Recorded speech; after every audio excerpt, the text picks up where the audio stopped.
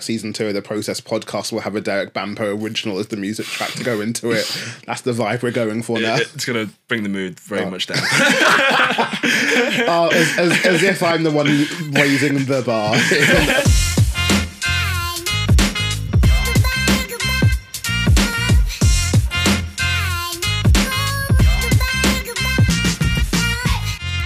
Hello and welcome to the Process podcast. There's no intro planned or scheduled, there never will be, but it's a vibe. We like the vibe. That's what we're here for. And speaking of what we're here for, I am your host Tyrone Lewis, and you're clearly here for me, obviously.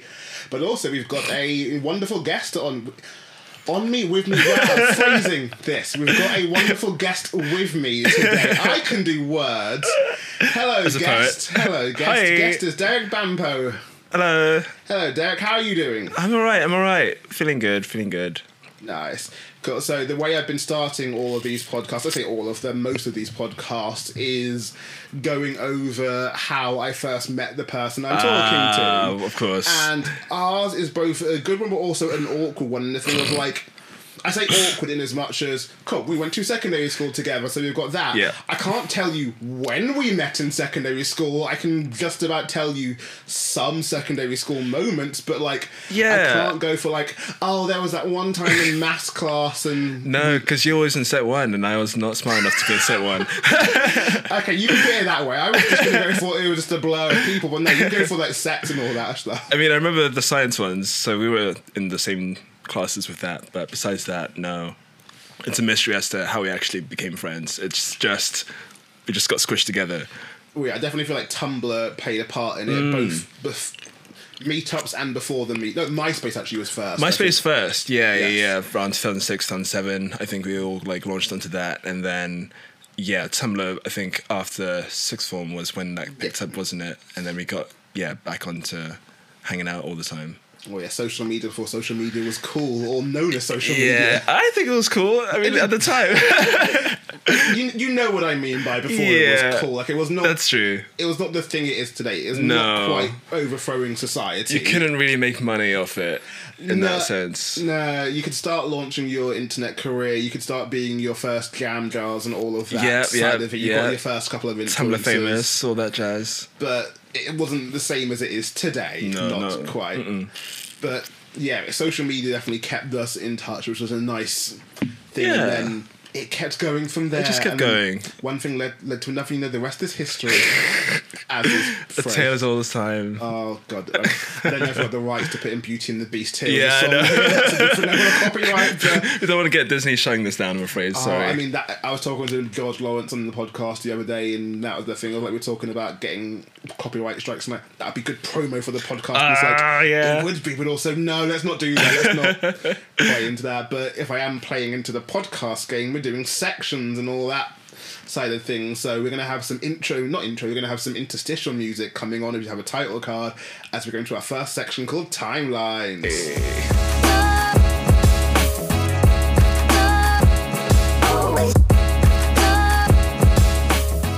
So with the timeline section, I like to go into someone's past, present and future, and at least for today, not them saying you aren't one every day, but for today we are probably going to feature you as musician. So, for you, and I don't actually properly ask this question, as I realise the more and more I do this, I don't ask this question to people naturally. How did you first get into music?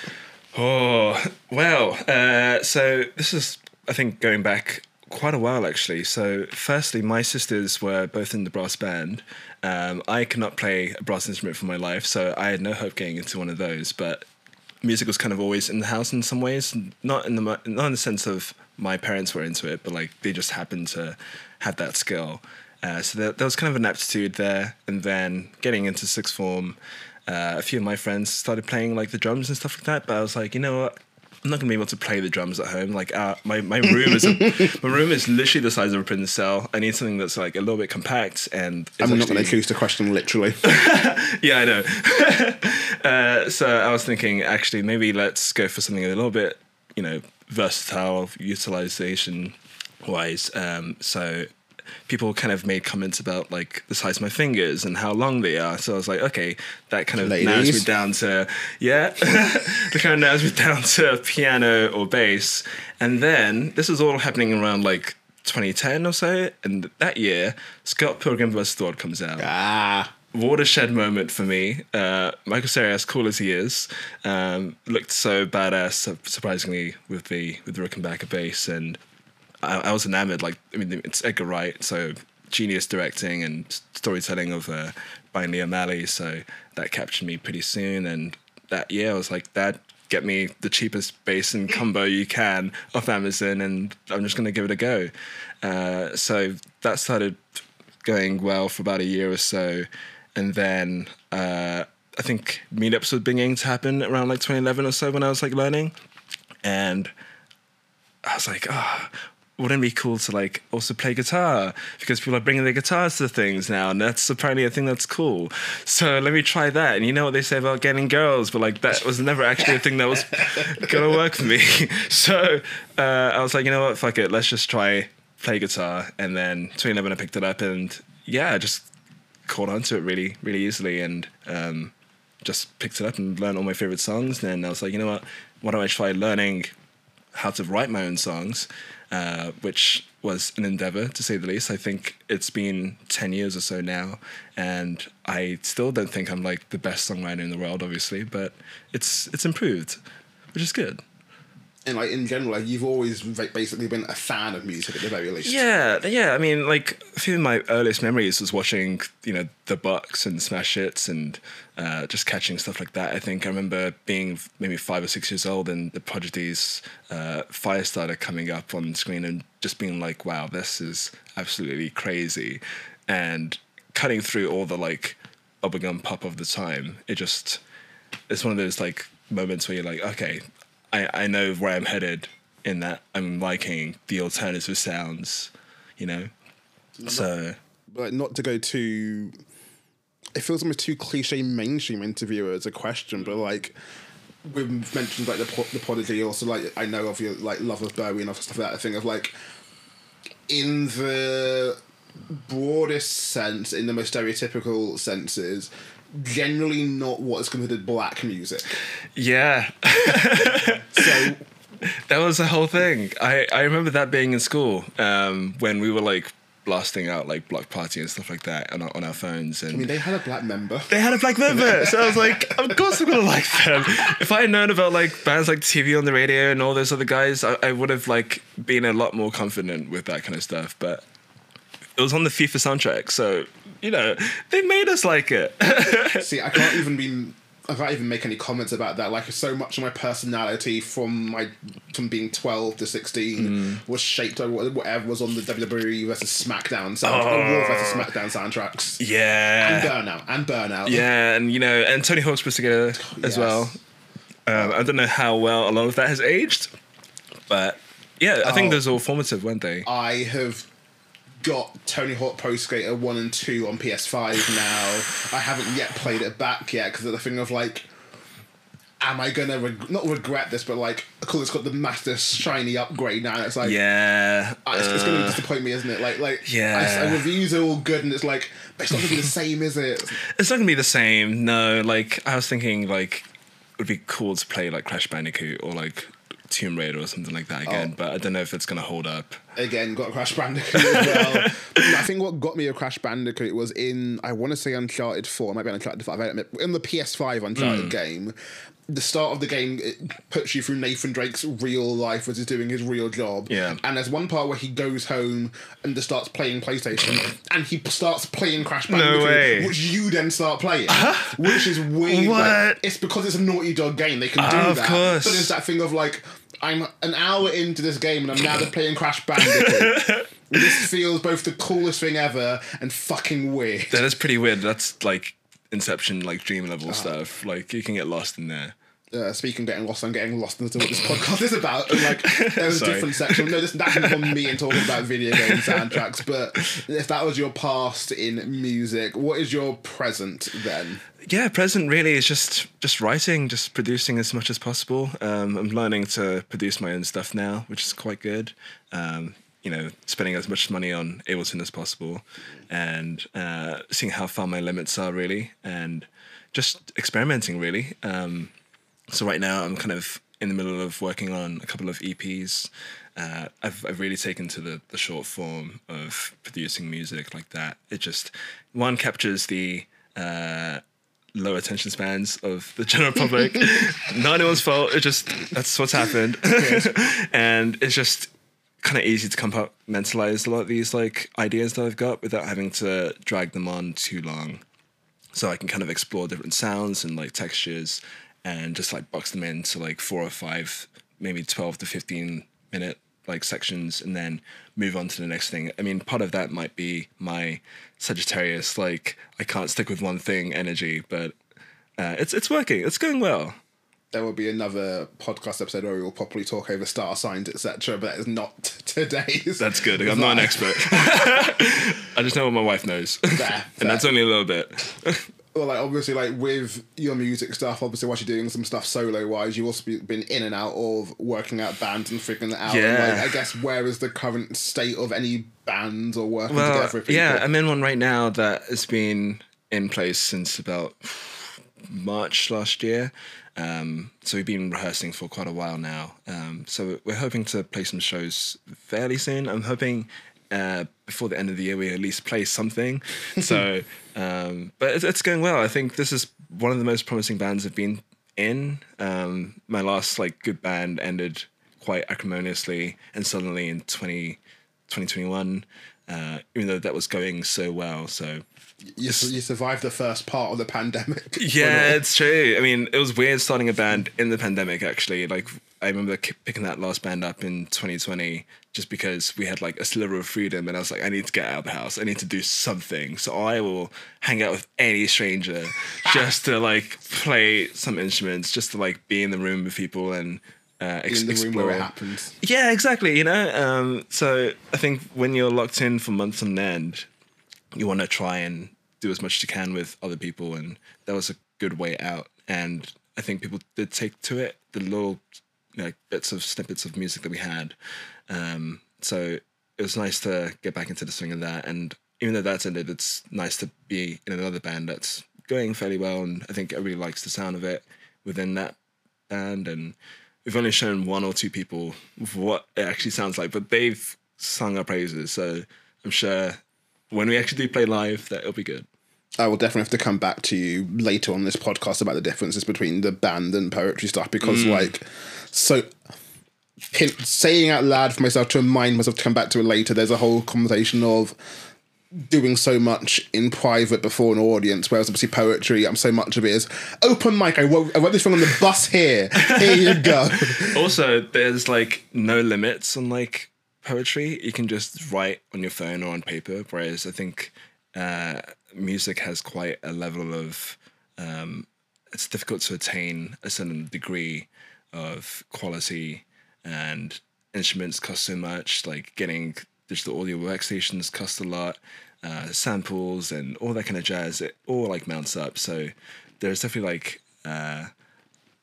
blockers, I guess you could say, to becoming a good musician in this day and age, which is a shame in a way, but poetry is good for be able to like have that access for everybody to just jump on and say their thing, really. Yeah, for sure. And I guess now that is kind of almost segues then into the future section, and like with the music stuff, it sounds like the band is a thing that hopefully can grow into something in the future. Yeah. But just in general, what are your future goals? Is there like a checklist, bucket list of what you want in the future music-wise, or is it just seeing where it all goes and vibes and stuff? I think everybody kind of wants some level of notoriety.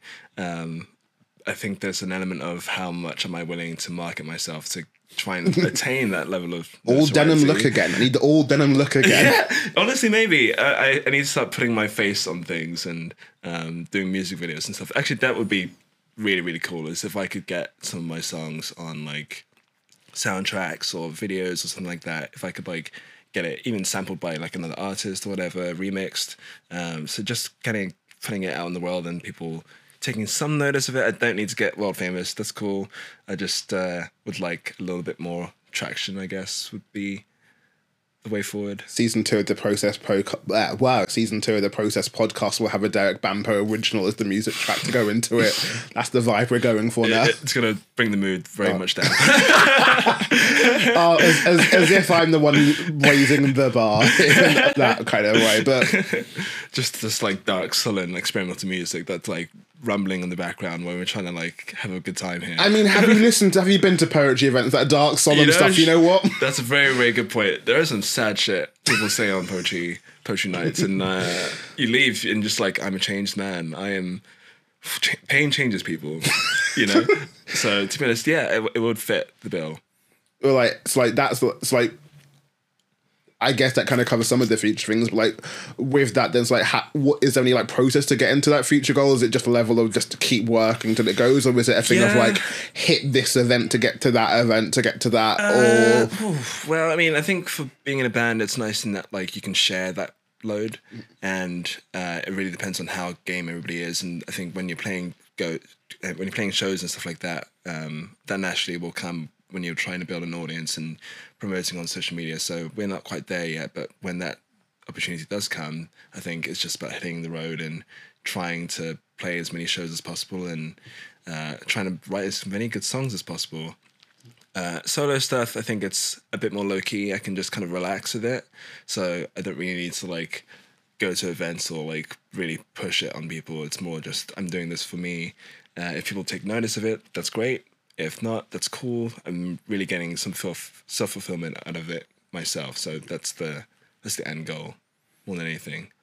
Like, given that you have slowly started to be putting little bits out here and there, like looking at, as someone who's not that familiar with the scene, etc., it looks like with things like Spotify, SoundCloud, YouTube, Patreon, all the influencer, content creator, first platform, etc. Yeah. Whilst many are con about them, it also does feel like there's an easier place for artists to get their work out. Does that seem like it's a helpful thing for you in that kind of way, or is it still a level of like, I can put it out there, but no one's going to listen to it? It's a double-edged sword, isn't it? Because it's out there as easy as possible now.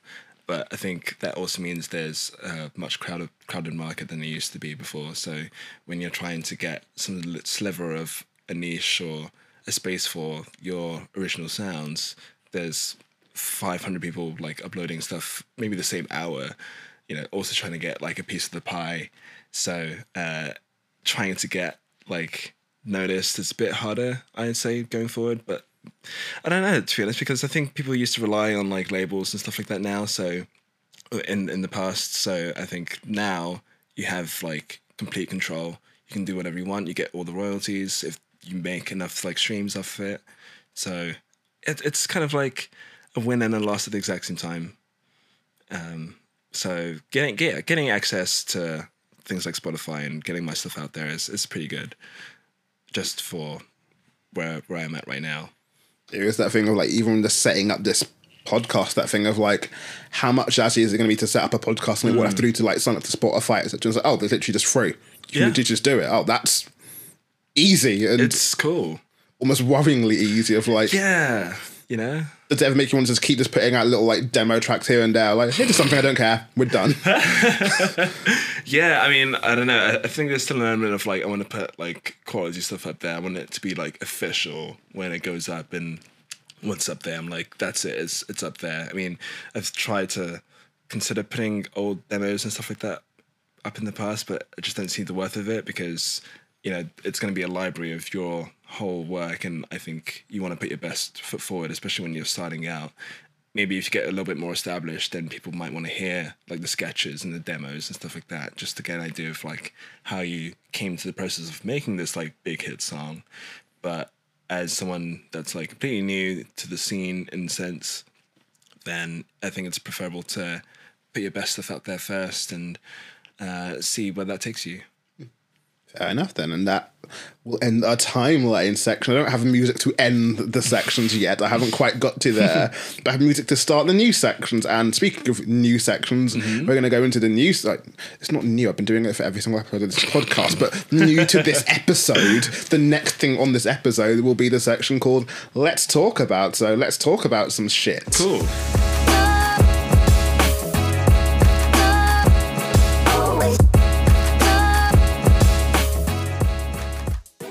So whilst the name of this podcast does not quite have poetry in the title, we also still acknowledge this is essentially a poetry podcast. So let's talk about poetry. Awesome. So just to confirm, are you a poet? Not really. That's a good answer. So what is your relationship to poetry at the moment then, would you say? At the moment, I think there's a tenuous link between the stuff that I do and poetry as a whole. So obviously I write lyrics for the stuff I produce, which has poetic elements to it, but I think spoken word poetry is a different vibe than just writing words, because when you're writing lyrics, you can repeat things as much as possible. You can do the most like insane thing, whereas I think spoken word, there's an element of like you're presenting this to people. It needs to like hit in a certain way, if that's like emotive or just like in your skills of like, you know, wordplay and stuff like that. So, but I want to say I'm a poet. No. I mean, being shady, I can talk about lots of poets that don't do the whole thing in a certain way kind of thing, but that's... Yeah, no, it's true. I mean, that's the whole thing of like, it's spoken word.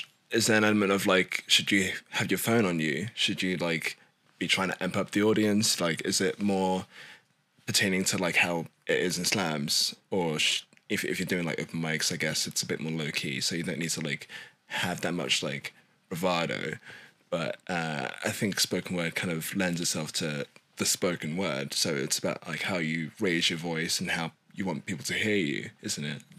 Oh yeah, so like as primarily an audience member in these shows, then like what is your experience to going to shows as being an audience member? Like I'm assuming, hopefully, given that I dragged you to a few of them, that you like them enough.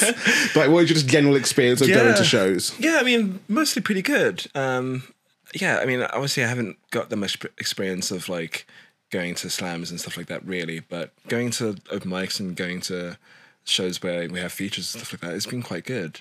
It's been nice seeing the kind of level of poetry that's out there, and I know there's a whole thing with like the London voice, and it can get kind of tedious when people effectively celebrate themselves, but yes, that's okay. I mean, I think going to shows as I have in the last like 10 years or so, people have been quite welcoming. Even if you aren't a poet, they've like taken you in, and they love to hang out and stuff like that. So, but the poets themselves have been solid people, solid poems themselves, and it's been good. Yeah.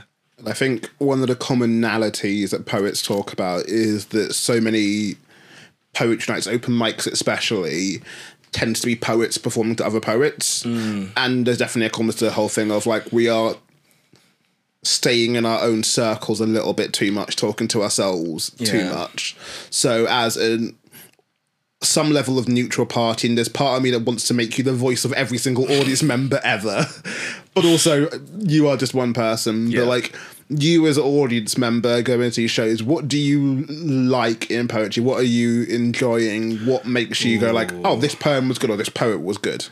Wow, that's a good question. I think a lot of it is just how the topics just like hit, you know, and it could be as wide ranging as possible. I think that's one thing that encapsulates me, is just like how vast the kind of like elements of poetry can be. You know, people can be talking about like relationships or something that happened to them literally 2 seconds ago. You know, it's that like breadth of poetry and the skill that it takes to be able to like go up there and discuss these like often hard-hitting topics to a room full of people, really exposing yourself in that way.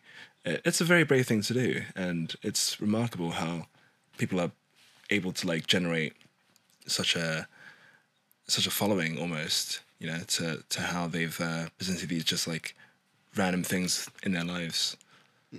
And I guess, especially for personal opinions side of things, like what specifically or personally for you are the things like that is a topic that gets to me, or that is something that they do that gets to me? Like, are there any that like standout things of like, oh, that person referenced Adventure Time, therefore I'm gonna freaking be falling in love with her, or I mean, you know, I love pop culture, so that's helpful in the sense of your poetry, for example. Getting those references is always good, but they don't need to be like as front forward as yours sometimes can be.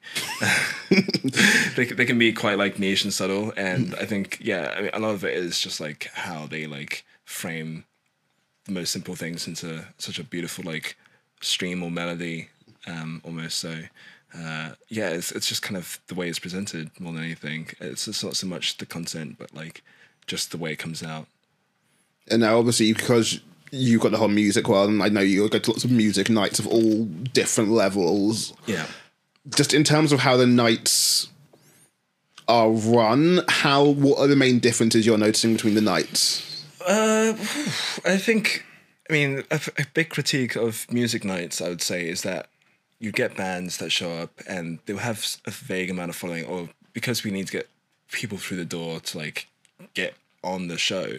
I guess you'll have an instance where fans will show up to play or to watch their band play, and then as soon as their band's done, they're gone. They're out the door. It's empty for everybody else. Even if you're the headliner, like you could be like playing the best song of your lives, having the best time, and it could be to like 5 people. So that is quite hard. But I guess in poetry, it can be a little bit like that as well, in that there are people that are there for you, and then their attention span kind of wanders when it's not you.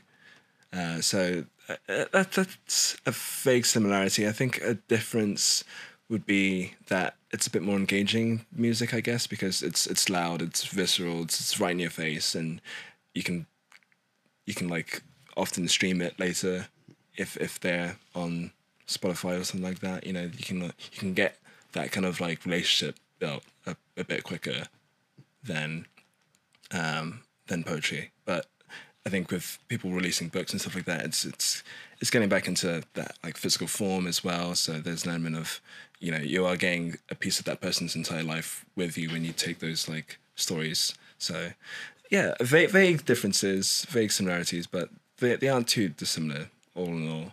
Well, that's actually kind of a nice thing to talk about there, and the whole thing of like, obviously music nights have their own open mic nights, or at the very least some level of invitation and stuff as well, etc. But like, as you were talking about in the last section, so much of the musicians getting ready is so much practice beforehand and getting the right gear, spending time in the studio and all that kind of stuff. There's obviously poetry. You just get off a bus and just go to the poetry night kind of things. Like, what are your thoughts on that? Do you think that music is the better for that or the worse for that, or is that it's just how it is because music is needing instruments, etc.? I mean, that's a tough one. I think it goes back to the point I was making before about like access, because you have to go through all these like hurdles. It's not something that everybody can do, especially if you don't have the money. Money is a big thing because these instruments aren't cheap, and studio time isn't cheap, and rehearsing also isn't cheap.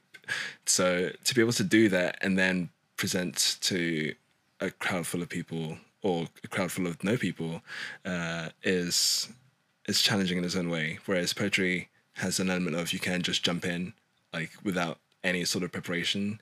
But I think quite a lot of the like professionals or experts will have some sort of like, yeah, I've rehearsed this. I don't need to look at my phone. I know exactly what I'm saying. I've got like a character that I'm presenting as well. So it kind of works both ways. You know, I think they are like innately similar. It's just there is different ways of getting to that stage. Yeah, and I guess without... Naturally, I'm not going to chastise you for any of this side of things, but like, then as a neutral person going to watch this kind of, I say neutral as you can be watching this kind of stuff, like, if, for example, someone goes up to a poetry night and goes, yeah, I wrote this poem on the way here, does that change for you how you're going to view that poem? Like, not really, because I'm more likely just to shout, new shit! You know, like, I think it doesn't really matter when or how they did it.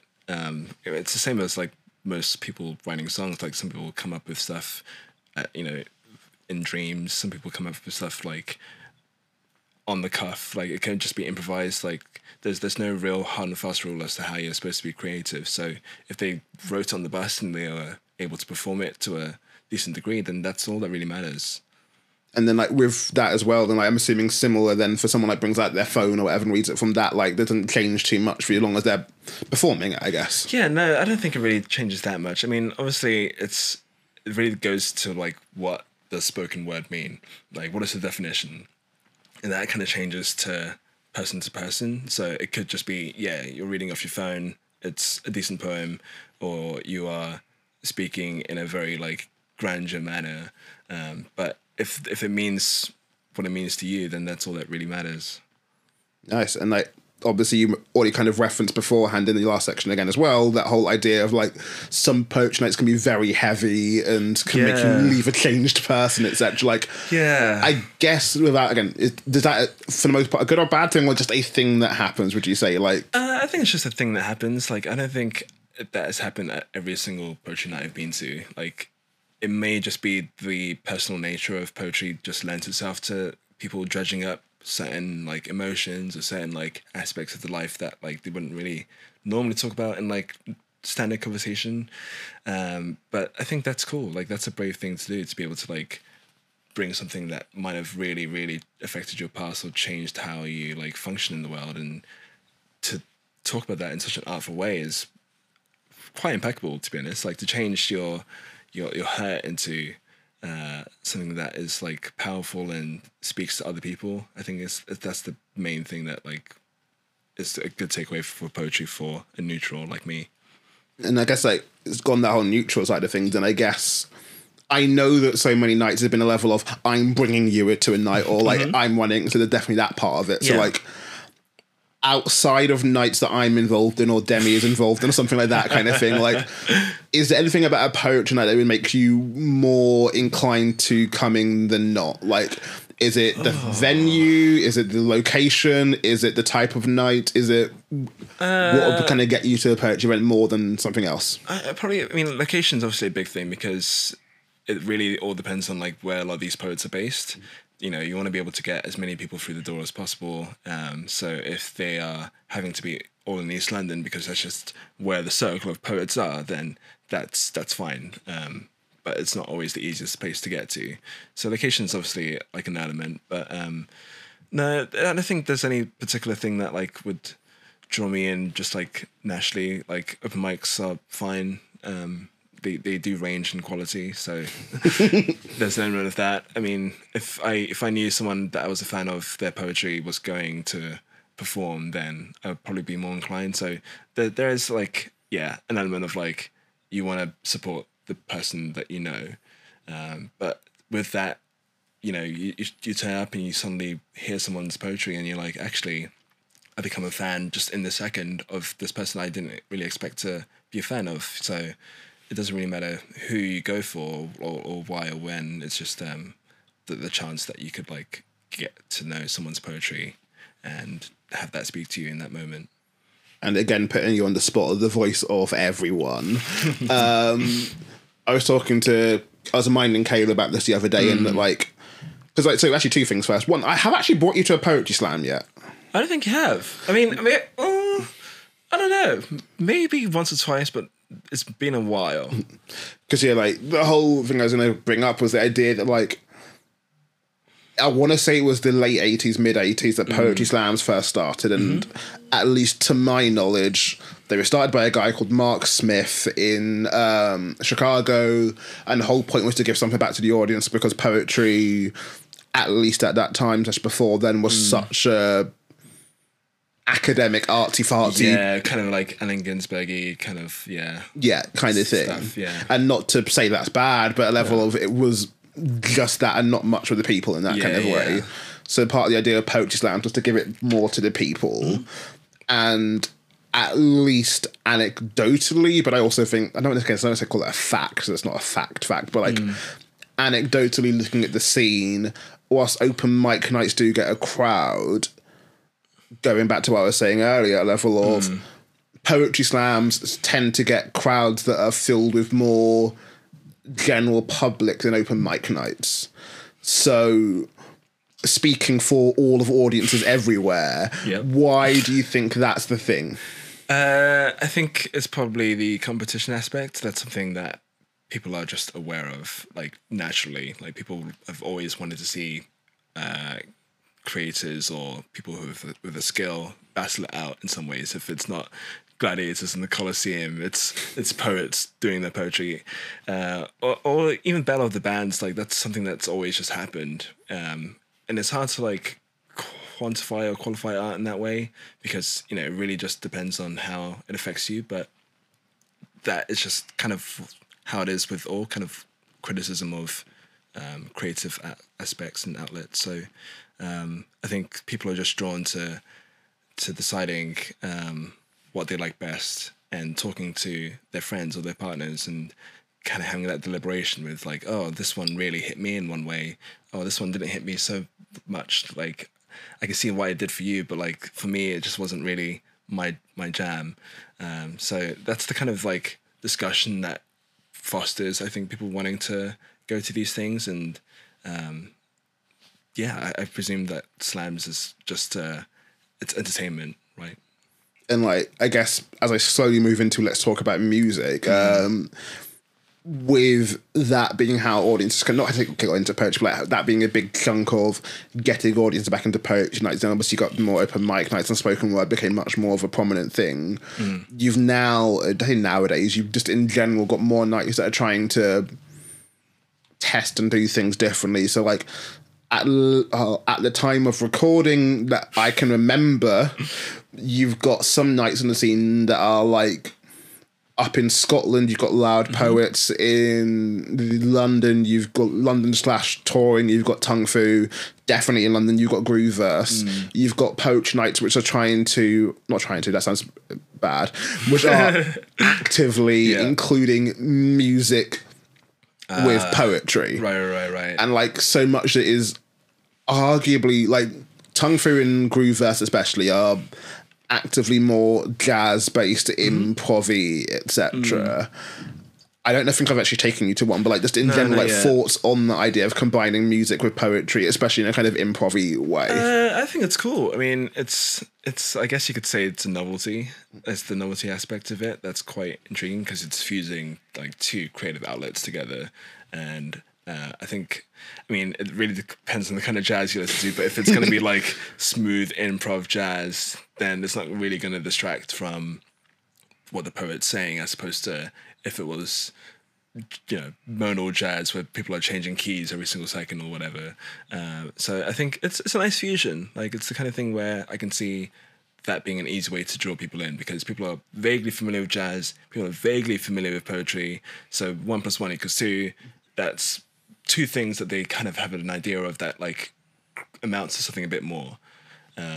But I mean, that's not to say that that's exactly how it should be for every single night. Like, that's just what works for certain people. And if it's too much of a distraction, then I don't really think it's necessary for music to be a function when you're listening to poetry. But if it helps people getting into the scene to get into the scene, then there's nothing wrong with it at all. I think it's cool. Nice. And now I guess focusing on the music side of things for you, then like why in general has music been like your creative outlet? Like, obviously we had the whole Scott Pilgrim awakening. Yeah. But just like the physicality of it, I think, is maybe the other element of that. And be able to have something in such a neat package like that you can like dissect and take away certain elements of is probably my biggest thing. Just be able to like consider your life in realm with like what these artists have put out in their certain periods of time, and how that like applies to you is one of the biggest things for me. Just to compare how they've like lived their lives as well, and what that means for me. But yeah, I think a lot of it is also the physicality. It's being in the room with people. It's getting sweaty. It's like really hammering out like these cool riffs. I think that's another thing actually, is just being able to like make something cool and fresh, and experimenting and trying to just make the most odd, weird sounds as possible. That's just not something I could really do in any other field. So, and I used to draw like a lot. You remember this? That was like my big thing, and I hit a wall when I was like 17 or so, because I wasn't really the kind of person that could create stuff. Whereas when music came into my life, it was just like I can create something out of complete nothing, and it can take like minutes to seconds, like to just think of an idea and then put it to paper, or start strumming a guitar, or start like tapping some keys on the laptop. So there is an element of just like it just worked for me. And like with the creating stuff, like obviously you're talking about songwriting as well, but not everything you do is always with lyrics, etc. Like, I guess what for you prompts lyrics to come to stuff, or like what is like, no, this one just doesn't need lyrics at all. Like, is there a different mindset or view, or is it just a level of just vibes? It's the word of the day is vibes. I think part of it is like looking back at what I've done in the past and just thinking about where there is a gap that I haven't quite accessed yet. So sometimes some songs don't need like vocals, they don't need instrumentals. I mean, part of it may also be that I'm just lazy. And like, to be honest, you can put like words on anything, even if it's spoken, like even if you're just screaming into the mic for like a minute or two, you can do anything. But sometimes it's nice just to like pull that back and focus on like the instrumentals and just like what's the sound design really, which sometimes vocals can take away from. Because like there are so many like talented producers out there in the world, and you get a bit sidelined when the voice comes on. It's all about like that element, which is just one particular factor of music, isn't it? Like, and sometimes it's the thing that can put people off, you know. So being able to like stretch those creative muscles and think, okay, this is just something that doesn't really need words right now, it's important for me to try. Nice. And like, I guess going on from that, like whether musically or lyrically, I know we've already touched a bit, obviously clearly in the last section, a bit of your future, but like with the music stuff is like, what are again, as someone who's not that familiar or versed in the music stage, music scene level of like, I would assume with everything, like with poetry, is always level of getting better and improving. It's like musically, is it still the same thing? Or basically always just trying to get better and improve? And like, what is there to get better and improve at? Almost certainly. There's no way I could get like as good as I really, really want to be in a quick way. It's all just like learning something new every single day, and a lot of that just comes with practicing and just like observing other people's like musics and just seeing what kind of like things are out there, as well as learning theory is something that I feel like always kind of battled with in my mind, because I have no real like professional understanding of like music. It's just been completely off the cuff and like on vibes only, and just like using my ears more than anything. But I know that there's an element of, if I knew exactly what I'm doing technically, then that might be able to like get me into certain spaces which I'm not right now. For example, if I ever wanted to like pivot into soundtracking, it might be useful to like have some more theory knowledge to be able to say, okay, this kind of needs this kind of needs that, and it's helpful if you're like wanting to get people who are classically trained into your space. You know, it's a language that they understand, and you want to be able to like translate your ideas to them easily. So I think that's something I would have to consider really hard if I wanted to progress in any way. But I think a lot of it is just like trying to trial and error, just doing more than anything, just creating nonstop, because there are certain things you just like fiddle around with on like Ableton or whatever, and then you're like, I didn't realize that's how you did that. And a lot of it's just like listening back to things and saying, oh, how did they do this? How did they do that? And trying it yourself. And you're not always going to come up with exactly what they did, but that's exactly how you get something new. It's just trying to do something, failing, but in that failure, you're creating something completely fresh. And that's exciting to me. Getting close to wrapping up this section and doing that fun interview thing of asking a question where I think I pretty much know the answer, but still going to ask it anyway. I was talking to Demi about this, and I've talked to George about this in our own separate tangents of it, of like, when you're involved in that media, you seem to analyze it and critique it more. So, like, yes, talking to Demi about, like, as she does more acting, is she now more critical of people's acting and performances? Talking to George about, like, how, like, when we're as media people, we're more critical of media, etc. As poets, I feel as well, when we go to poetry events, we are more aware of poetry techniques and things being used. So, like, as a musician, given obviously how very mainstream music is, does being a musician yourself make it hard to just listen to music and just listen to it and appreciate it? It was always a bit of you just like, I'm listening to how they're making it and creating it and doing that side of things. Yeah, that's definitely a big part.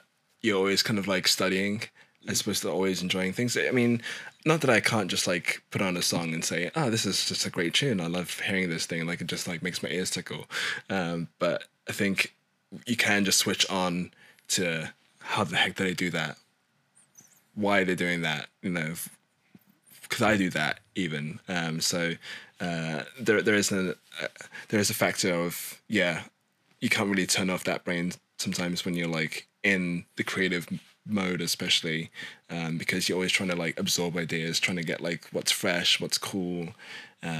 So yeah, it's difficult, and that's also the case when you're watching bands live. You're like, is this riff stuck? You know, there's a whole thing in Metallica, some kind of anger, where they're discussing like riffs and stuff like that, and Lars is like hammering James Hetfield. He's just like, this sounds stark. Like, it's not a good riff, and they ended up creating a terrible album out of it.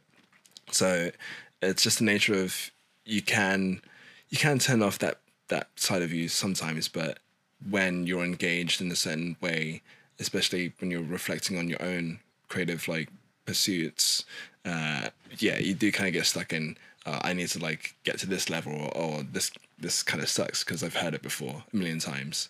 My last question for you though on this, and sticking vaguely on that kind of topic, is not to call myself out, but to call myself out on things. The amount of times I've seen some poetry thing and it's like, that feels very cliche and on the nose or whatever, but people love it and it gets all the likes, gets all the scores, etc. Do you get that feeling with some music sometimes of like, you hear a song and everyone else is like, oh my God, that's incredible and amazing, you're like, that's basic as shit. Yeah, I mean, you know what? I think... You know what? I think I've come back around. So I think when I was first listening to music and when I was first beginning to create music, I did kind of have an uppity kind of, you know, perception for like pop music. But now I've come around to, for example, thinking Britney Spears is like a marvel. You know, stuff like how they created Toxic is like literally ingenious, you know? So there is a talent to being that catchy and that like cliche almost, because they're taking like pretty standard rules and maybe fucking with one or two things, and that's how you get like a hit song. But you need something that's a bit familiar. And right now, I'm obviously not in the mind to create something that's like that poppy, but certain parts of like what I do, you know, pick things out from there and they're like, you know what, that's cool. That's interesting. Why don't I like borrow that and see what that kind of does? So there's nothing wrong with like stuff that is a bit cliche and a bit standard. Although at the same time, I'm still not like, I'm not a Taylor Swift fan. Like, she is just you're gonna get cancelled. You know, she is a bit standard for me. But you know, at the same time, she's also doing like 10-minute long songs, which is progressive. So yeah, there's an element of like, you can get a bit like dry and boring with a lot of mainstream music, but that's not to say that there aren't like things you can pull out from it that are special. You know, like some of the best artists in the world were basic as hell, and that's okay.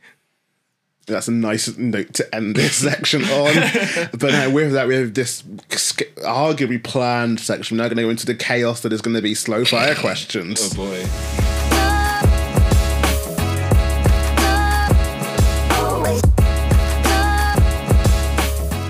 And now we come on to our slow fire question section as fans of the channel, because we have some of them, don't we? Of course. As fans of the channel may know, we obviously do our quick fire question section. I will ask people as many questions as I can in 3 minutes out of the list I've got.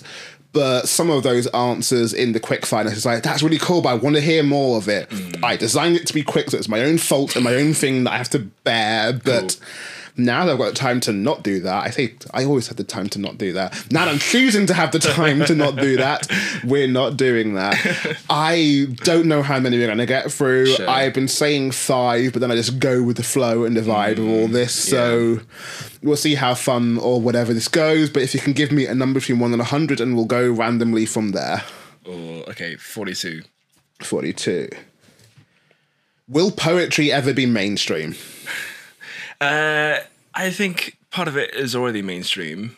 If we're talking about like the names from the past, such as like I mentioned Allen Ginsberg before, I think that's a mainstream name. Spoken word itself is another story, but I think there is possibility of it becoming mainstream. It really just depends on how influencers, for example, take it up. I don't want to rely on the influencers. I know, but that's almost how you need for any sort of like creative outlet. You need someone who just has like that backing already to be enamored with this kind of thing. And it can almost easily switch to having a lot of focus. So be prepared for someone to do that. I mean, it is that whole thing of finding your love-hate relationship with Rupi Kaur, etc. That thing of like, I personally don't like the poetry that much, but I also respect that it's getting people in the door. Yeah, that's a tough one because that kind of stuff can get memed so easily. Have you seen her perform? I actually haven't. There were some TikToks of her reading her own poems. Wild. Wild. Oh no. Does she like say the spaces? Oh, it's a lot of up and down and hand movements of reading. It's right. Off camera, I will have to show you, but okay. God, it's. I mean, her thing is very much like the written style, isn't it? Like the fact that she has to perform it is kind of a shame. I mean, she's performing it just on her phone, or not just like into camera thing, rather than like a gig. Oh, sure. But that's interesting. It's. Yeah, you're gonna have to show me. Before that, though, another number, please. Okay, 6. 6 is. Oh, as someone who is a neutral. Wow, I was saying natural. That's the wrong word. As someone who's a neutral in all this, page poetry or performance poetry? Performance poetry, I think. Like, almost harking back to the mainstream side of things, like. It's come up in a couple of other episodes of like poetry is both mainstream and not mainstream because it's taught in schools. Yeah. How many weddings have someone doing poetry at them, etc. All that thing. Like poetry is not this weird thing that no one lives in the basement thing. Like, yeah, we do poetry for GCSE. Everybody remember those AQA books. You know, those are classics. Those will stay with us forever. Oh God, pulling that AQA as well. I know. Sorry. no. Yes. And like my first like dealings with poetry, besides just your stuff, was going to Buckingham Palace for a poetry thing in school. It was very odd that I got chosen ahead of you, by the way. I don't really understand. I wasn't doing as much. I wasn't making it as well known back then. That was not my full brand back then. I don't even remember like how I got chosen. Like it just kind of happened, and then I ended up going to Buckingham Palace with like the 3 other guys, and yeah, the Queen like strolls by, and you're like, how did we get here? You know, it's just random. But like, yeah, poetry is not mainstream. It's very much mainstream. It's just the way it's presented. I think it's the element here that's different. Yeah, so I guess for you, especially given the whole live music and music side of things, you are enjoying going to events, but you're not quite going like, you might support a poet by buying their book, but you're not necessarily going like, I must read all the poetry. No. I mean, yeah, there's so much out there, isn't it? Like, you can't really get all the poetries, you know? So you can only take what you come across, and that's up to you. And I try to take my time with it, but when I do come across it, I tend to always enjoy it, so... Nice. Yeah. Give me another number, please. 33. 33. Oh no. I know the answer to this one. This is not an interesting question here. Oh no. Are you single? No. There we go. Whoops. I mean, we could, for cheesiness factor, go for a couple minutes of tell me about your wife. That's very cheesy. Yes, put it in the podcast. Put your love online. Well, I mean, it's going to be our 7th wedding anniversary in like, what is it, 14 days. So that's coming up soon. And she's Canadian and she's great. Those are the two things in there. Canadian, those are the main great. things. I don't know if she want me gushing about her non-stop. Like, that's just cringeworthy. I don't think that's quite... She's not quite that person that wants the gushing over. She wouldn't. She'd just side-eye me and like, no. That is completely fair and fine. Give me another number, please. Let's say 78. 78 years. Favourite TV show? Oh, I mean, I'm wearing... I'm about to say, we do this as he's wearing his Simpsons themed t-shirt. So this t-shirt, I thought, because I'm getting filmed, it would be pretty good to wear. So it's something I got online a few years ago. It's The Simpsons doing the B-sharps, but it's in the style of the Black Flag, like, insignia. So it's got their font, and it's got, like, the Black Flag, like, flag, but it's got their heads on it, and it says B-sharps, and... I just thought that was ingenious before, and I love Black Flag. Thank you for describing it for the audio listeners. I wish I could say where you can get it, but I don't know if they do that anymore. So, soz, I'm just unique now. Fair. Also, in general, are you a big TV guy? Yeah, I mean, I wouldn't say like I'm the hugest TV guy in the world, but like I do like TV. I watch TV. So it's not like The Simpsons. Like I've mentioned like the It's Always Sunny podcast before. So I love that show, for example. Arrested Development. Like I rewatched the first 3 seasons recently, and Not the new one. Not the new one. No, I'm sorry, I don't have time for the new ones. I really had time for season 3. You know, like but the first 2 seasons in particular are like dynamite. They are like I can't recommend that show enough. The amount of times I will to myself reference I don't know what I expected in the whole like opening the back. It's like I just found out my cellular telephone is a lemon. I blew myself. Oh, gosh, yeah. Well, with Simpsons, is Simpsons also including current and modern day Simpsons? No, I'm a golden age purist. There, you know, so well, that's like season 3 to like season 9 or 10. Not to say that I didn't watch Simpsons like afterwards because I was growing up with it, and I think growing up I watched up until 15 or 16, maybe up to like 20 at a stretch. They're on like 30 or something. They're on like 32 now. Yeah, it's... You know, so much so that like Julie Kavanagh's voice is not working anymore. Like it's croaky beyond repair.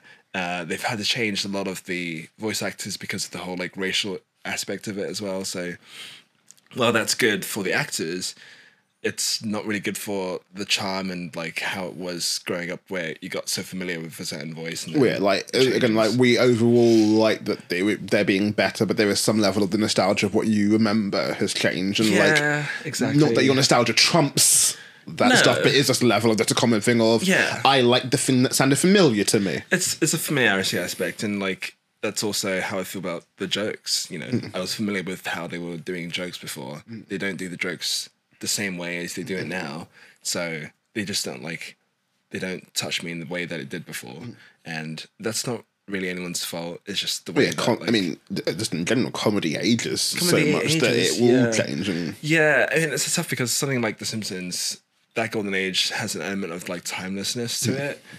Obviously some jokes don't age the best because it's comedy. A show that's steady as well. It's comedy, exactly, but like there are so many parts of that show that are like they have that predictive element, don't they? They're so like in tune with the zeitgeist that like it just corresponds to many other decades despite that. Just a random question on this then, like, would you say music is more timeless than TV shows? Or, you know what, it's funny because I was talking to a colleague of mine, and she said she doesn't really like watch films or like listen to stuff before 2010, and I was like, that's insane to me. That's crazy. But like there is an element of like music can be dated, particularly like when you're talking about how things are produced. If you listen to like jazz and stuff from the 60s, it has a very particular like style sound, which doesn't quite correspond to how people listen to music today. It's a lot of it's quite like compressed and loud, whereas back then they didn't really have like 16 tracks. They had like 8 tracks, they had 4 tracks, they had mono changing into stereo, so they like pan the drums really weirdly and stuff like that. So it can be dated, but that's not to say that it can't still be good. You know. Fair. Give me another number, please. Or 99. Okay. Describe yourself in 3 words. Oh no.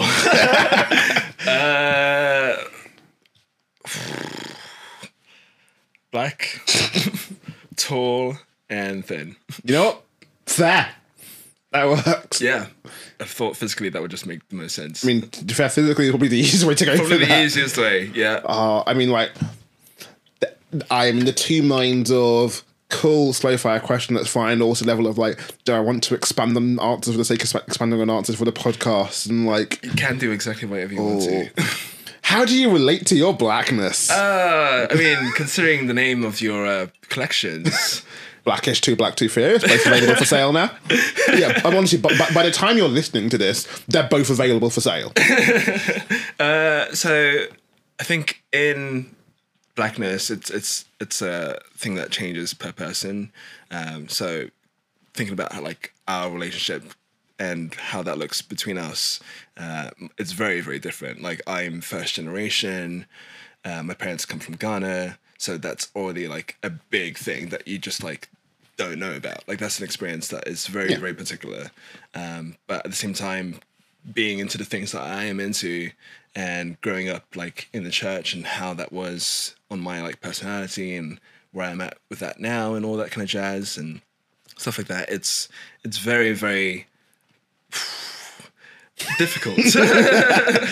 I mean, you see things in the news and, you know, all that's happened in the last like 5-10 years and all that jazz, and you do kind of have to have some harsh words with yourself and with the reality that you're in.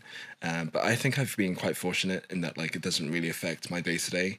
So growing up in a big metropolitan city like London, like, obviously there's a high chance of there being like negativity, but realistically I'm surrounded by people that look like me all the time, so I don't really have that like self-awareness of like that I'm different in any way. Like, I think being in London, actually, we're maybe more so not the minority anymore. Like, remember being in school, I would say we were the majority. I think, especially when my mum was a governor at Westminster City School, there was definitely a time when I think it was described as 85% non-white. Yeah, that rings true, and that's kind of like an element of growing up that just meant that I didn't really have to like encounter these issues until way, way later.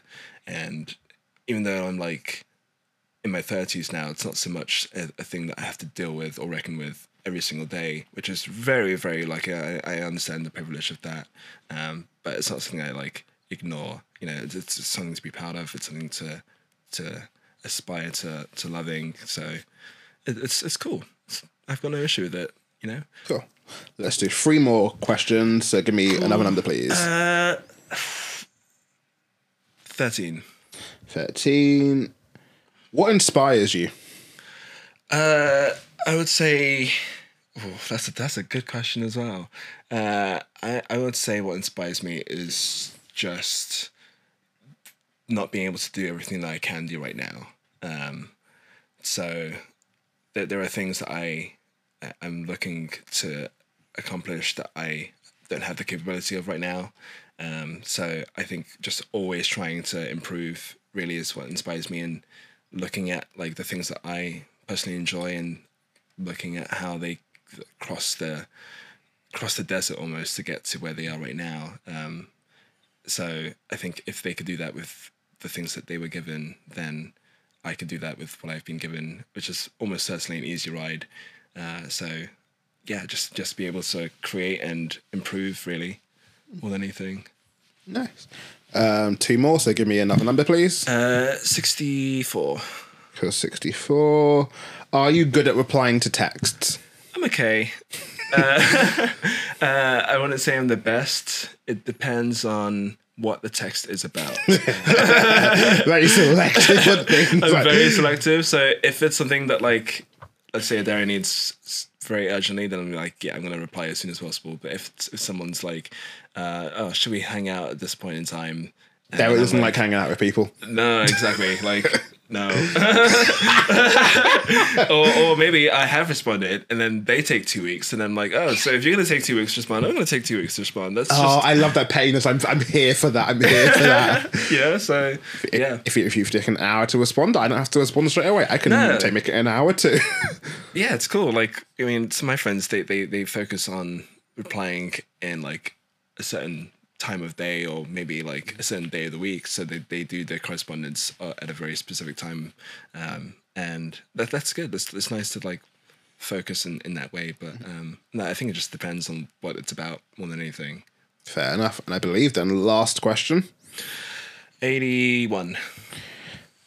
Why do you write music? So effectively fairly similar to what inspires me, but mostly just because I've always had a kind of desire to be creative and to produce things that haven't really existed in the world before.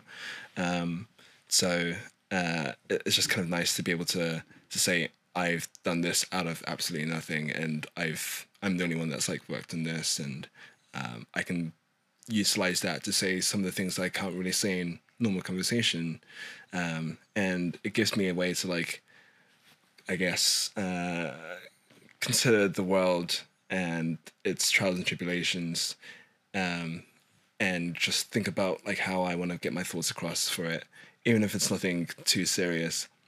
Just to be able to like look at what impacts me day to day and how I like manage it is something that like you can really only do if you are putting something back out. So I think a lot of it is just like being able to absorb what's around you, and once you've expunged that, it's kind of reflecting that in your own way back into the world that has given you like all that has given me. So yeah, it's kind of like almost paying my dues in a sense to all that has, you know, impacted me before. I've had a nice theme so far with Process that somehow, on some way, the last question's been a nice wholesome one to leave it on. Yeah. And that's fallen into that same pattern as well. So thank you very much for joining me on the Process podcast. Thanks for having me. Thank you. You have your camera right in front of you. If you want to tell people where you can be found online, you are more than welcome to tell people. Ooh, well, I'm mostly on Instagram, and that would be at Derek's Modern Life, or you can follow my music page at Soft Construction Music. I'm also on streaming services if you do like those. If you like streaming services. Sometimes people don't. It's true. That valid point. Well, I have been your host, Tyrone Lewis. This has been the Process Podcast. Obviously, it always helps if you can support us in any way, shape or form. We've got all our social medias. So we've got Facebook, we've got Twitter or Threads or whatever survives at this point. I don't know what's going to survive. It depends on how Elon Musk works. Nevertheless, we are on the socials. We've also got our Patreon where that helps us make this. Things cost money. Doing podcasts costs money. So if you can spare any money from as little as £1 a month, that helps us do the podcast. So please support us, share us, like all that shit stuff. I'm not an influencer. I can't do the influencer spiel. I can't do the content creator spiel. But I can say thank you for watching or listening or... There was no other it's watching or listening. There was no other extra here. That was Unless someone's watching us right now. Oh god! I mean, that was me watching though. That wouldn't mean anything extra. Good point. Hearing? I mean, again, watching or listening. That's listening. Shoot. Touching. That's kind of it. Tasting. Smelling. Don't taste us. Thank you for smelling us right now. Smell you later. Yeah, smell you later. I don't have a proper ending for this, but as I'm leaning towards as a kind of ending for this, good night or good day or good evening or whatever. Night. Just good.